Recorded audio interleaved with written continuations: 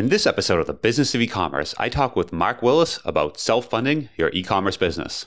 This is a Business of E-commerce, episode 92.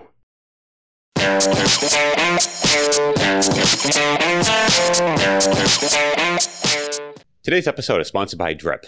Drip is the world's first e-commerce CRM and a tool that I personally use for email marketing and automation. Now, if you're ever in an e-commerce store, you need to give Drip a try, and here's why. Drip offers one-click integrations for both Shopify and Magento. There's robust segmentation, personalization, and revenue dashboards to give you an overview of how your automation emails are performing. One of my favorite features of Drip is the Visual Workflow Builder. It gives you a super easy way to build out your automation rules visually and see the entire process.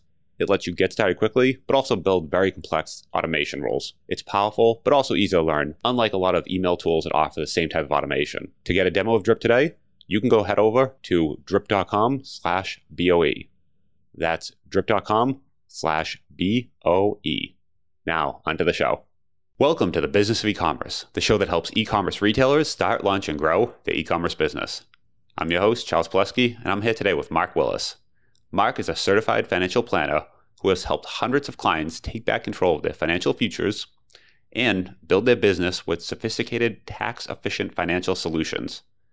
I asked Mark on the show today to chat about how you can grow your e-commerce business by self-funding. Hey, Mark, how you doing today? Doing well, Charles. How are you? Doing well. Yeah, great to have you on the show. It's a super interesting topic on self-funding your e-commerce business. So, want to kind of get into the details of that a bit. You've worked with, so you were saying, we were talking before the show, you've worked with a bunch of Amazon sellers and then some other e-commerce retailers on kind of how to actually fund the business.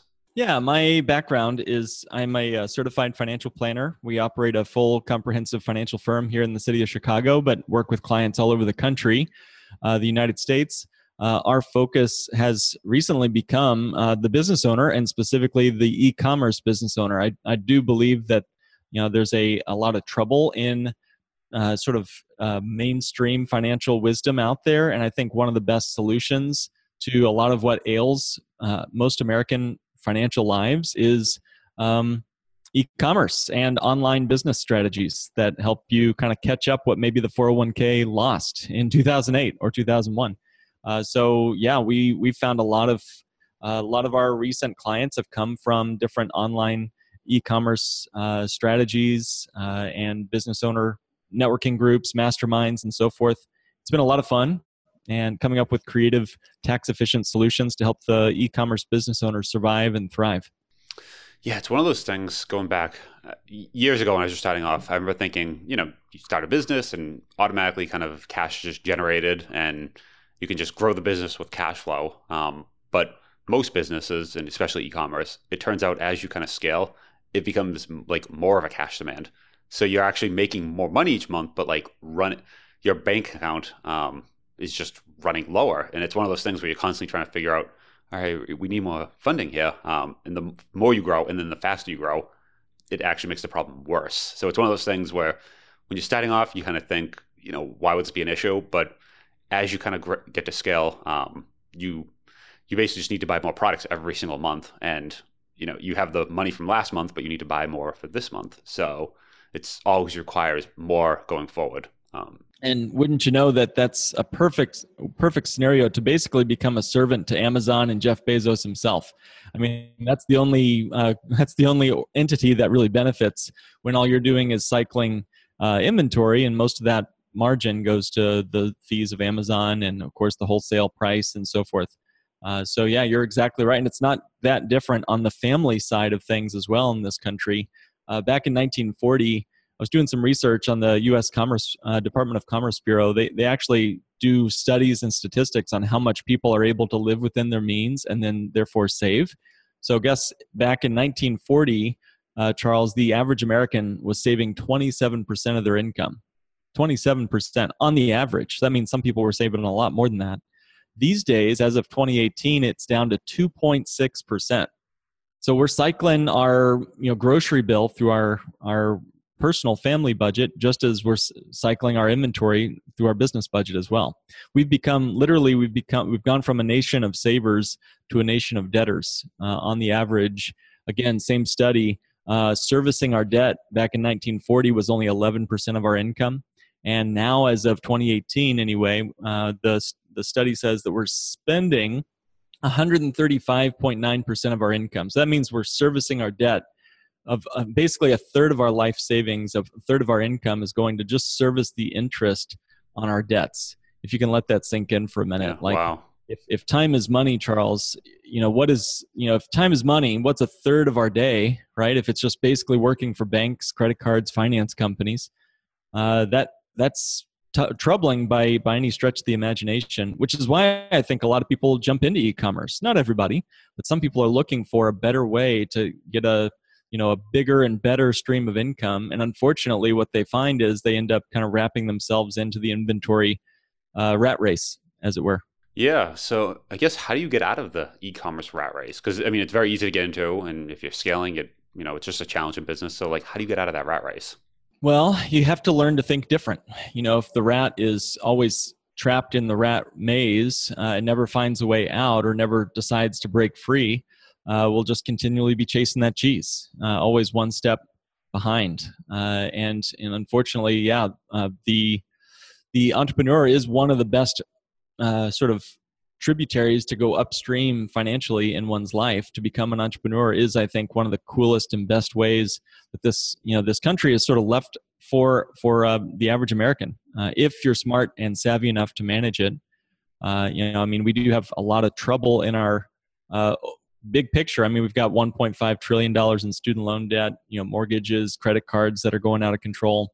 But I'd say one of the best things you can do is start a business. I mean, that's a very old strategy. It's old as old as the pyramids, really.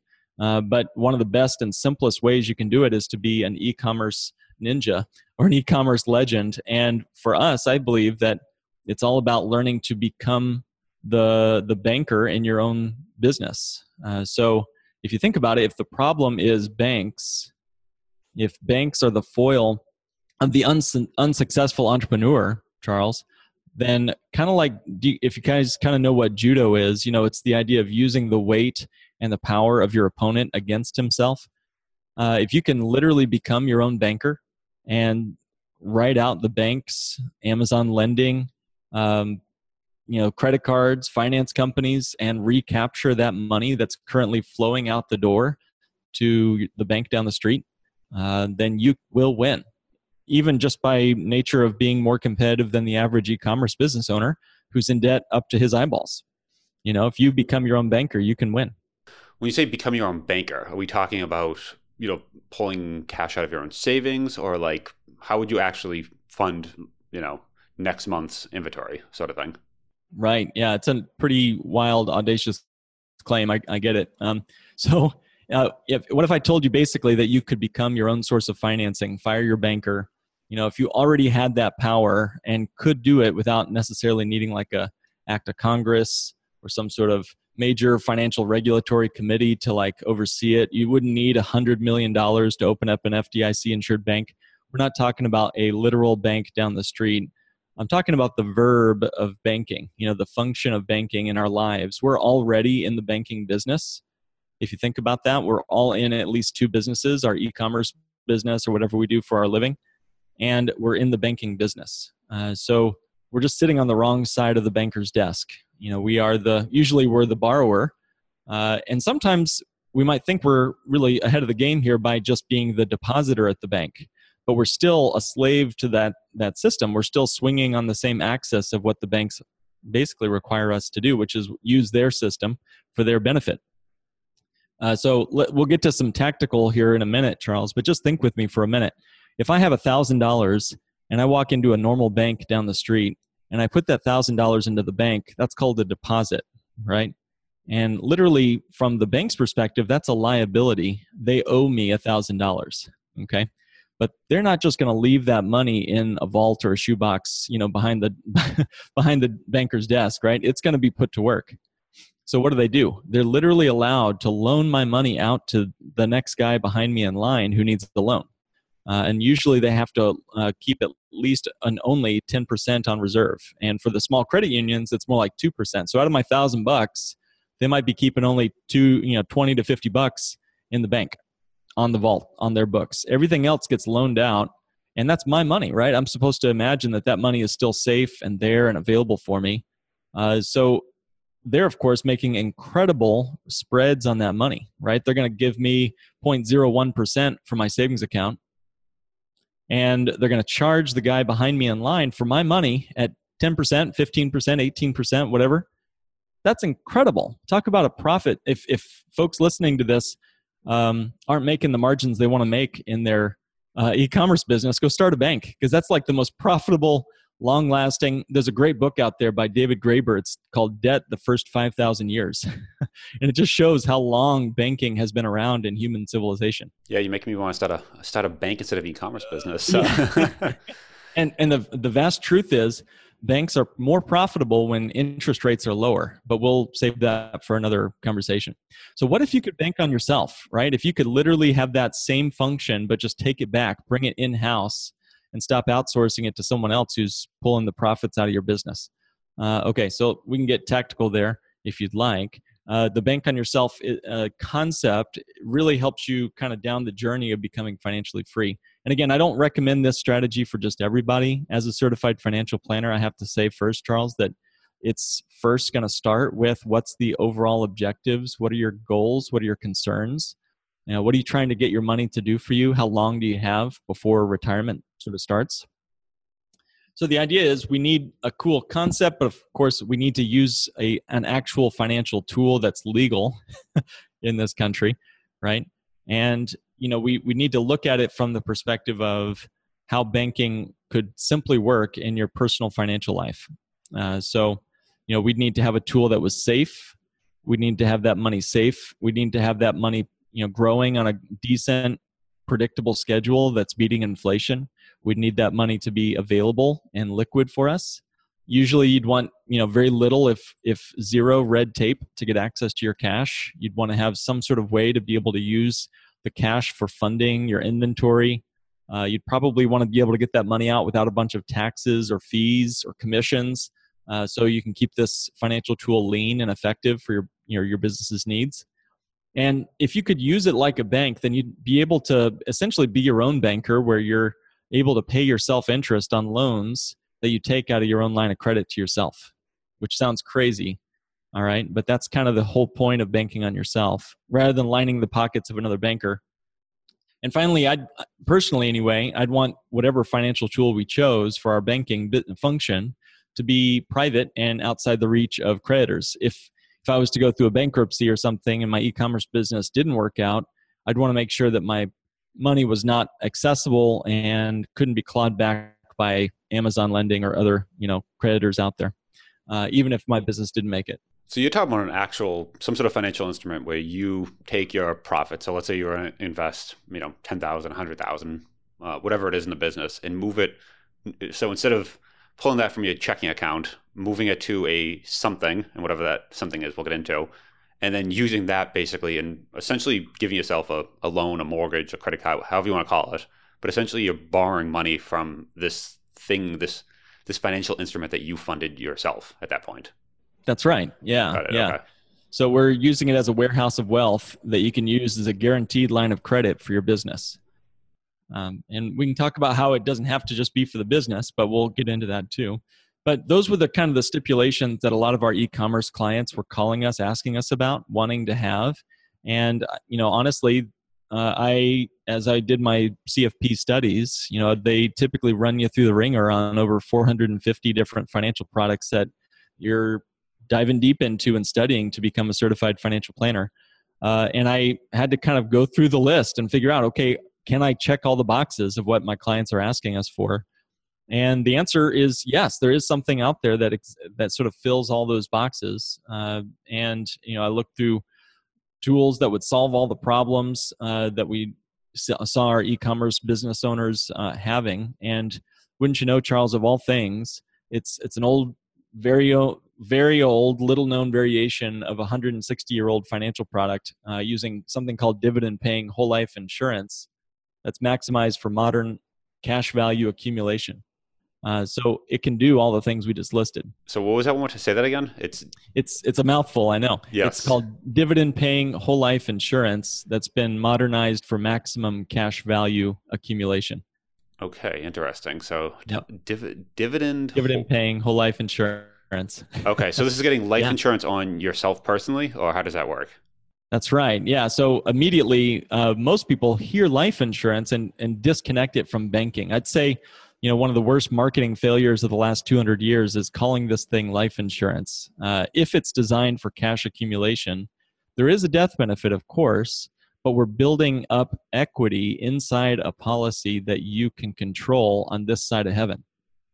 So this is not term insurance. That's the stuff that most of us were sort of taught about. Term insurance is sort of like renting a death benefit for a certain period of time. You pay a very small premium to borrow the death benefit for 10 years or 15 years or whatever. That's like renting the life insurance. And of course, like renting, it gets more expensive the older you get with no equity. There's no equity in your term insurance policy. It's like renting an apartment. Yeah, you get it So from 20 to 30, and then yeah, it goes much more expensive at your 30s, right? Because that's it. Yeah. you're a young, healthy 20-year-old, and then as you get 40, 50, it gets progressively, your policy gets smaller, but it gets more expensive. Yeah. So that's And term. studies show that, Yeah. yeah, exactly. And studies show that 99% of term insurance never pays a claim because we all just cancel it when it gets too expensive. So it's like free money to the insurance company. So in contrast to term insurance, there's equity or cash value life insurance. And one of those forms is called dividend paying whole life insurance. It's more like owning a home. So you still have the death benefit, but you've also built up this ownership equity or what's called cash value in your policy. And that policy's cash grows on a guaranteed schedule every single year, no matter what's going on in the stock market. So how does that work? Do you fund it? So if you have, let's say 10,000 sitting in your, checking account right now, what do you like? Are you funding it with 10,000, and then what happens next? Like, how does this work? Well, first, I wouldn't recommend someone put every last penny from their checking account into this. However, that's certainly you can put 10,000 in, 50,000 in, 250,000 in, whatever is your number. Right after we've done a full comprehensive financial, we're not giving personalized financial advice here, of course. Yeah, don't just put 10,000 if you don't. Yeah, if you have 10,000 in your name, you might not want to do that. Yeah, exactly right. Yeah, this is not replacing your actual checking account. It's just putting it as a it's boosting the returns that you'd otherwise get in a checking account. That's for sure. It's still just as liquid. So yes, your question is, how do we get the money in there? And when I go to a bank and put money into the bank, it's called a deposit. When I get money into life insurance, it's just called a premium. That's just what they call it. So you're putting the money into a policy. It's contributing to the cash value and the death benefit of the policy. So it's building and growing on that guaranteed schedule every single year. It's not tied to the stock markets. It's not tied to any sort of market index. It's just growing guaranteed for the rest of your life. So you use that as your kind of predictable growth schedule. And on top of the guarantees, there's the potential to earn some dividends, which are basically profits from the life insurance company. So I guess I'll just quickly mention, Charles, that this is a specific form of life insurance that's purchased from a mutual life insurance company. So if you can think of it this way, there are two kinds of life insurance companies out there. There's publicly traded on Wall Street, where the profits go to the shareholders. And then there's mutual life insurance companies, which is more like a co-op, and it's owned in essence by the policyholders who have policies with them. So if there's ever profits in the company, they're just pushing profits into your pocket. So it's as more like a credit union sort of thing. Yeah, kind of like a credit union in some ways. Yep. Mm-hmm. So that increase is helping you overcome inflation problems. It's giving you additional growth above your contributions. I mean, some of these policies, as you look down the schedule of increases that you get guaranteed, right? Sometimes they're 3 or 4 or 5 times as much as your premium was in any given year. And that's all done without market risk. Okay. So that's the first piece. I wanted to make sure that it would grow on a decent schedule that was, not going to wow us like the best year the stock market could, but was going to be a steady, consistent return that my clients could enjoy. Where is this return coming from, right? So you're moving them onto a premium, but what's actually generating the return? Yeah, good question. So the insurance company takes on the risk of loss, right? If they've made a really smart calculation on how many people are going to pass away this year, and they factor that into the cost of the insurance in the first few years. And they have a general portfolio that they're investing in, mostly fixed income assets, Charles. So as they get yield, they're passing that yield on to you and me as profits, since we'd be the owners of the company. Now, if the insurance company was to choose a poor bond or whatever, or just one went belly up or something, again, there is a guaranteed increase on your cash every single year. So you're not on the hook if the markets or the bonds or whatever that they've invested in should fail. Guaranteed by, is it a federal guarantee or is it a private? It's guaranteed by the insurance company itself. And if the insurance company fails, there's oftentimes state by state here, but there's oftentimes some backup plans and guarantee associations you can sort of look into as well. So that's the guarantee of the insurance company. It's built on actuarial science, not tied to any particular stock market or real estate market or bond market. So that's the growth. But I think more important for a lot of our listeners is the ability to access this money for whatever they want. So this is not like a 401k where the risk, by the way, is still on our shoulders, right? If the markets tank, it's not like Fidelity or Vanguard or somebody's going to take it on the chin. It's going to be our loss, right? With this policy, it's not only guaranteed to grow for you every single year. Each year you have more and more cash, but all that cash is then available for you for any purchase or any reason you want. So say you have an event or you have a business need or you have a vacation or a home repair or a medical event or really anything your heart desires. You could send your kids to college with this money.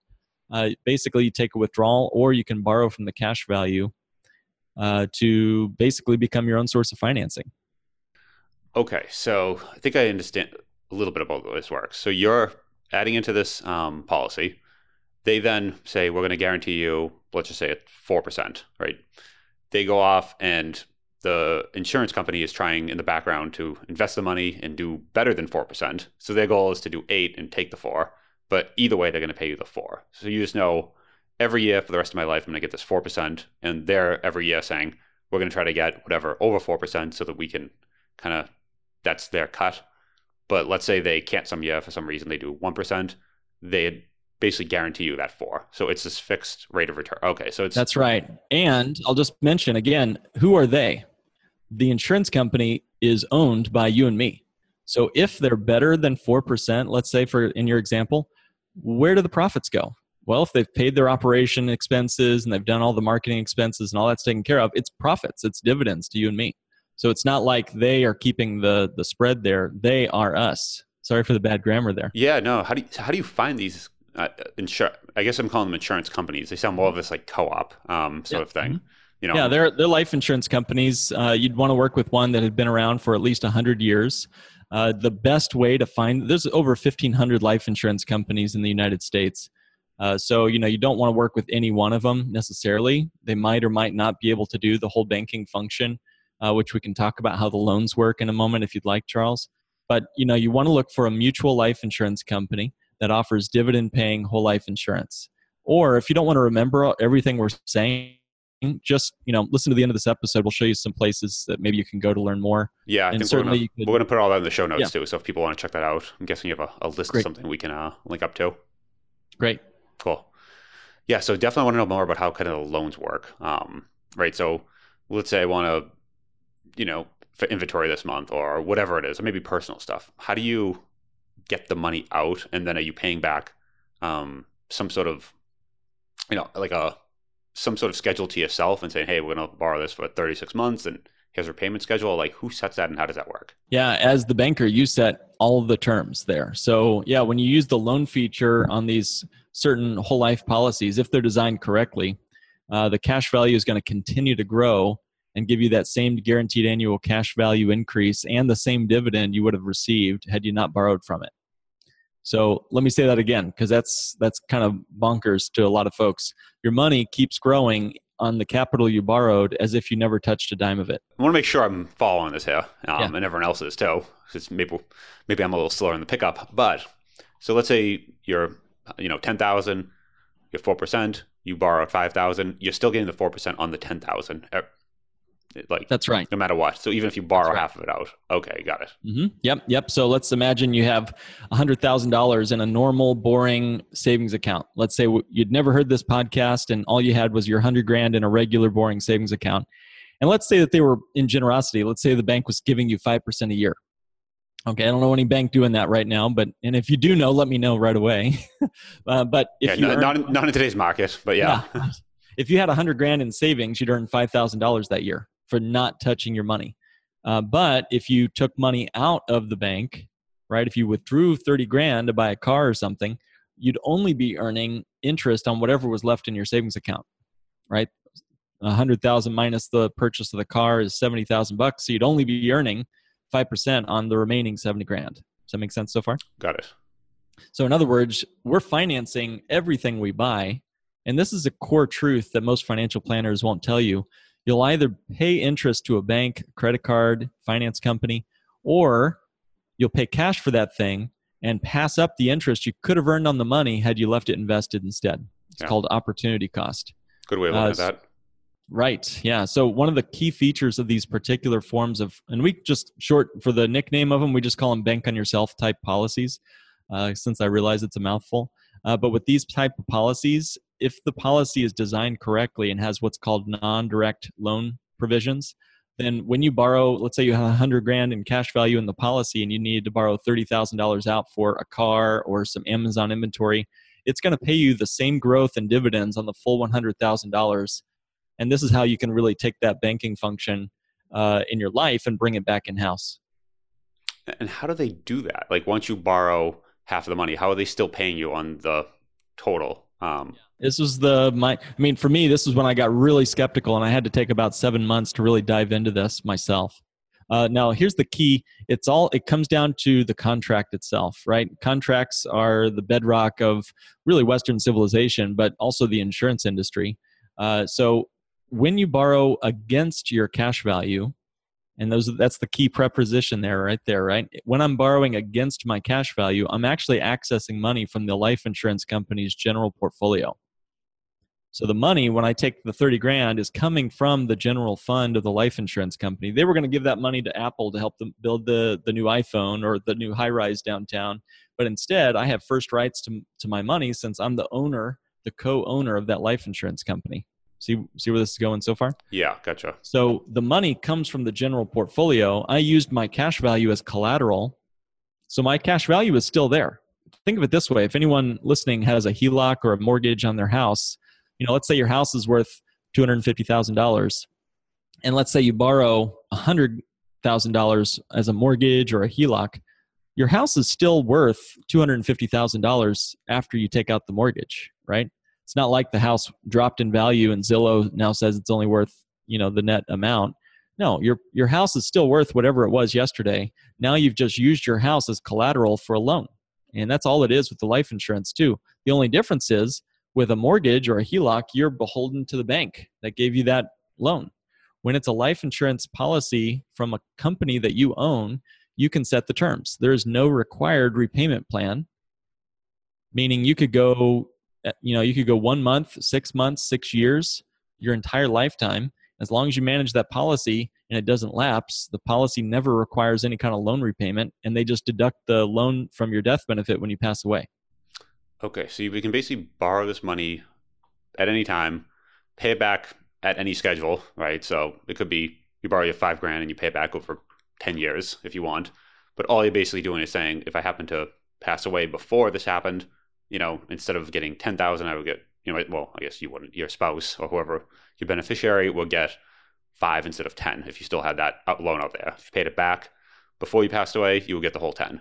Correct. That's right. Mm-hmm. Yeah. And we can talk more detail about that, but a lot of our business owner clients want to repay those loans. 1, so they can give their family a larger legacy, but 2, it's sort of like recycling your money. Once it goes back into the policy, you can borrow it out again for next quarter's inventory.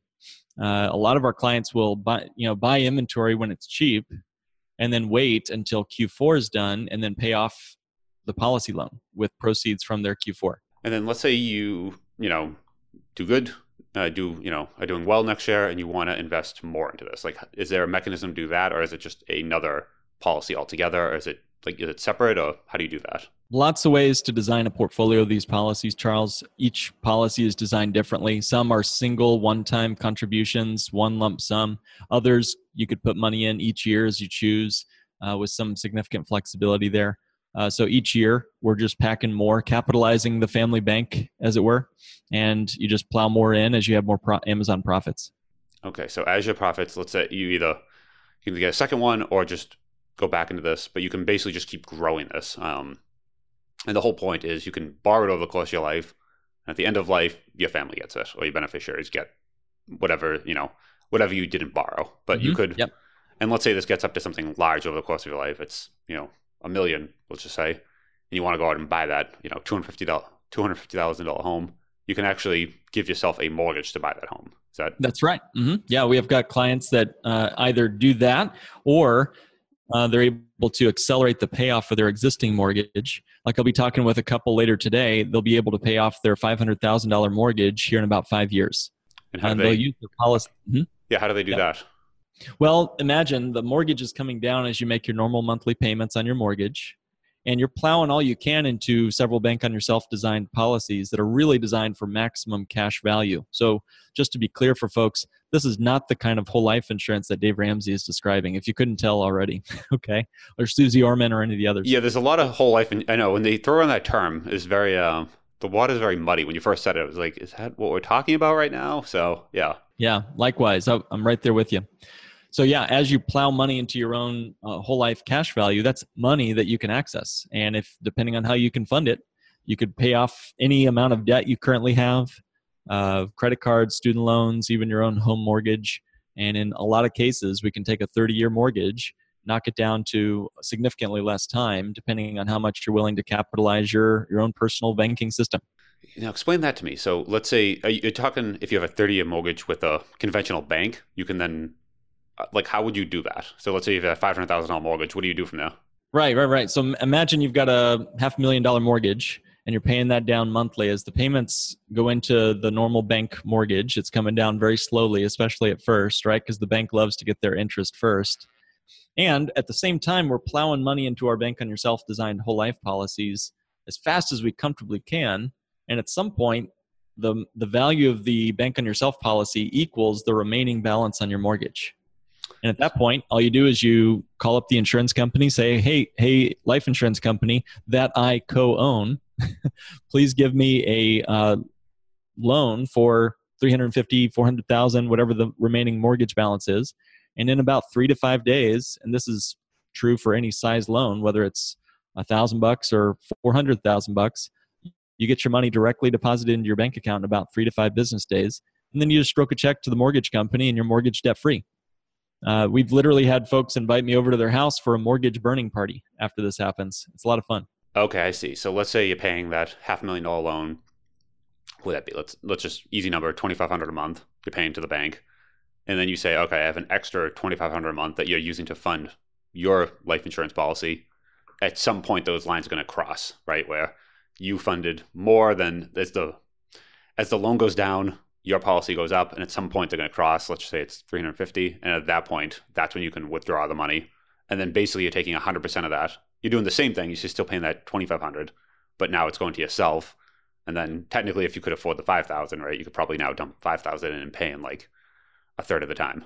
That's it. Yeah, exactly. Well, and we've now got, remember, the policy is still growing with interest and dividends on $350,000 as if we had not taken that loan out.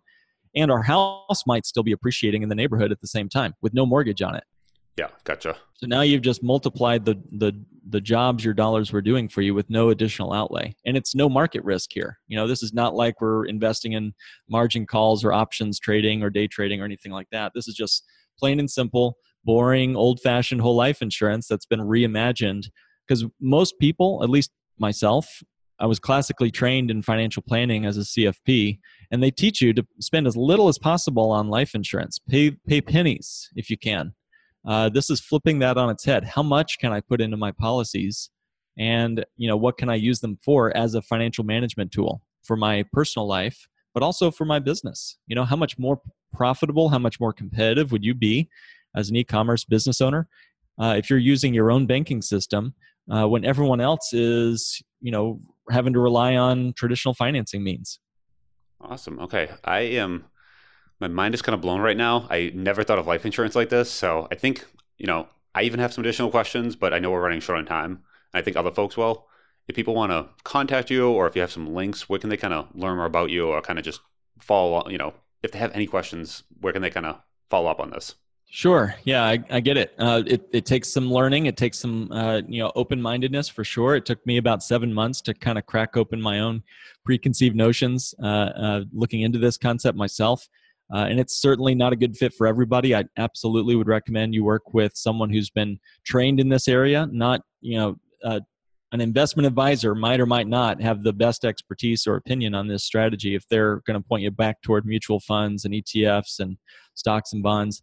So you'd want to look for someone who's been trained in the Bank on Yourself method. And, one place you might go is bankonyourself.com. You can learn more there. Or you can go to our website and our podcast. And if you like this show, I think you'll love our show too. It's called Not Your Average Financial Podcast. So just go to Not Your Average Financial Podcast wherever you listen to this show. Or you can go to notyouraverageFinancialPodcast.com and you'll see all of our posts. We've got almost 100 episodes at this point. Interviewed multiple people in the e-commerce space there, so you can dive deeper into how this might fit, whether it's your e-commerce business or your personal life as well. We get into tax-free income strategies off of this policy since it is accessible tax-free. So look into that. That's, again, notyouraverageFinancialPodcast.com. One last thing, Charles. We have a little button on that website. Again, notyouraverageFinancialPodcast.com. If you go to request a meeting and hop on our calendars and just mention the Business of E-commerce or Charles' name in the notes, I'll be sure to send a copy of our book, our best-selling book, How to Be an Amazon Legend and Fire Your Banker. I'll send a copy to you. If you're in the United States, I'll send you a physical copy. If you're outside the United States, I can PDF it to you. Compliments of Charles. Awesome. Thank you. Definitely appreciate that. I think people should definitely at least check that out. So, yeah, we'll link to all in show notes. And thank you, Mark. It was great chatting with you. My pleasure.